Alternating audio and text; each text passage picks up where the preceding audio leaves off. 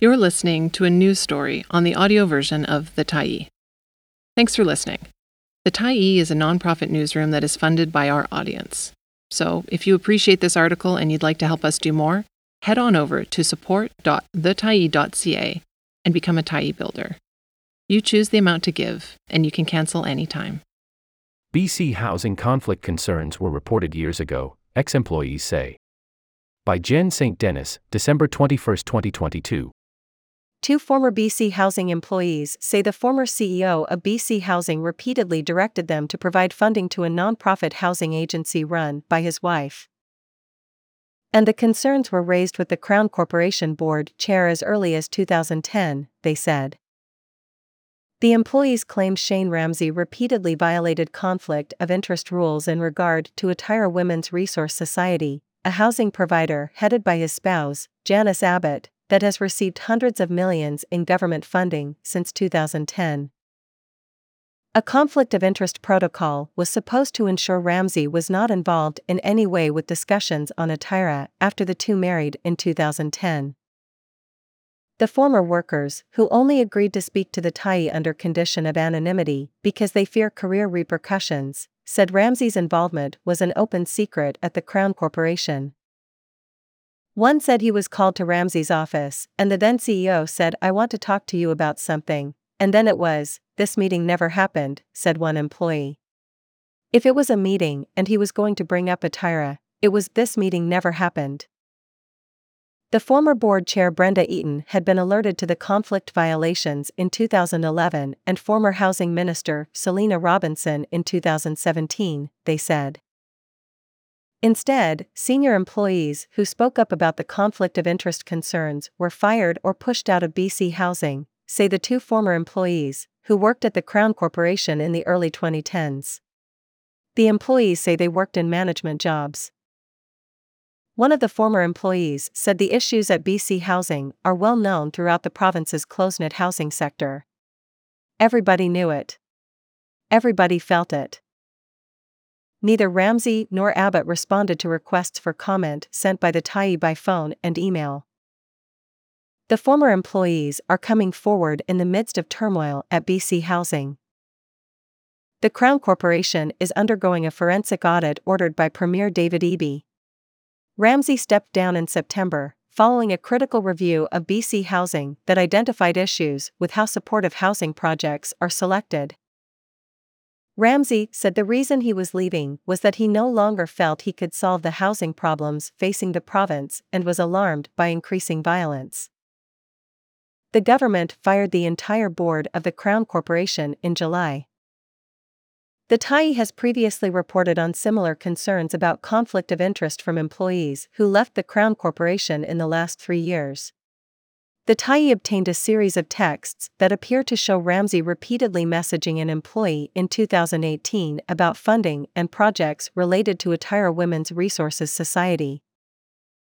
Atira Women's Resource Society, which also operates the for-profit subsidiary Atira Property Management Incorporated, is now the largest supportive housing provider in BC, despite years of financial problems and complaints about worker and tenant safety in the buildings they operate. On April 11, 2 residents died when the Winters Hotel, an APMI-operated building that housed low-income tenants, burned down. A conflict of interest protocol has been in place since Ramsey and Abbott, who has been the CEO of Atira Women's Resource Society since 1992, married. Ramsey was CEO of BC Housing between 2000 to 2022. The protocol stated that Ramsey was to avoid any discussions related to Atira with BC Housing employees, executives, or the BC Housing Board. He was also not supposed to take actions intending to influence any decision involving Atira. But the two employees who worked at BC Housing said they witnessed Ramsey repeatedly getting involved in discussions related to Atira projects. One ex-employee said Ramsey had told them to find money for Atira from his department's budget. This particular meeting, it was Atira is having problems with its finances, it's in dire financial circumstances, and he wanted to find a way for us to get money out of our program to them, said the employee.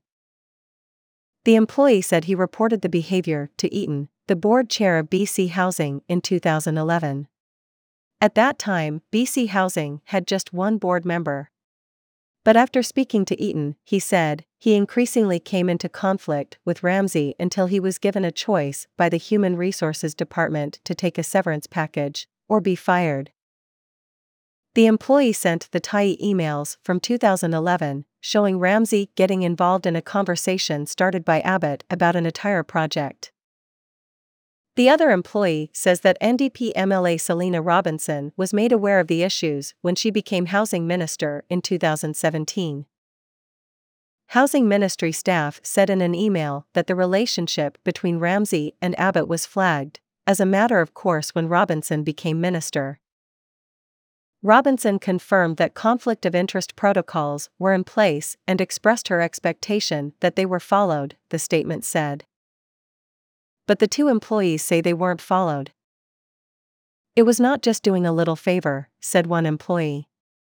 It was open, this is what you're gonna do for Atira, I want you to write this check or we want this project to go to Atira. The Tyee has previously reported that Atira Women's Resource Society received payments of $839,581 in 2013 and $686,242 in 2019 from BC Housing. Multiple former BC Housing employees have told the Tyee that these payments were unusual. BC Housing has previously told the Tyee that the payments were made to address subsidy shortfalls in prior years and past underfunding. The two former employees who spoke to the Tyee for this story say they're frustrated that the serious problems they identified so many years ago were never addressed. Some other former employees have also turned to the opposition BC Liberals to get their concerns heard, including leaking the series of text messages to the party. In November, the BC Liberals spent several days in the legislature hammering the BC NDP on what they characterized as EB's mismanagement of the housing file. It was during that questioning that EB first revealed that a forensic audit was underway at the Crown Corporation. While the BC Liberals say BC Housing's problems got worse after the BC NDP formed government in 2017, one of the former employees who spoke to the Tyee for this story said the problems were happening long before 2017, when the BC Liberals held power.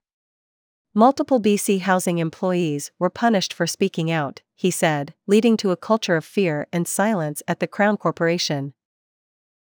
An exit interview report recently obtained through FOI by the BC Liberals shows that 68 employees left BC Housing between April 2021 to March 2022. Former BC Housing employees the Tyee has interviewed for this and previous stories have said they're concerned with the number of staff who have left the Crown Corporation in the past 5 years, especially at the executive and director level. It's hardly surprising that it took a while for the current government to uncover and address the problems there, said one of the former employees who spoke to the Tyee for this story. The conflict violations would be almost impossible for any outsider to uncover. Many reporters, auditors, and later boards were never able to get to the bottom of it. In 2021, EB, at the time BC's Attorney General and Minister responsible for housing, ordered a review of BC Housing by Ernst & Young, an accounting and management firm. It was apparent to me on taking over at BC Housing that there were organizational challenges. When I talk about a lot is Little Mountain, EB told the Tyee, referring to a BC Liberal-era deal to sell public housing land to a private developer who has waited years to replace the social housing that was lost in the deal. It wasn't clear to me that the safeguards were in place to prevent something similar from happening again, he said. And there was other information brought to my attention that led me to want to do a review. People who work at BC Housing are passionate about housing and want to help fix one of BC's most pressing challenges, said one of the former employees. He said the Crown Corporation is worth saving. The vast majority of the staff in BC Housing are there for altruistic reasons. It's a tough job.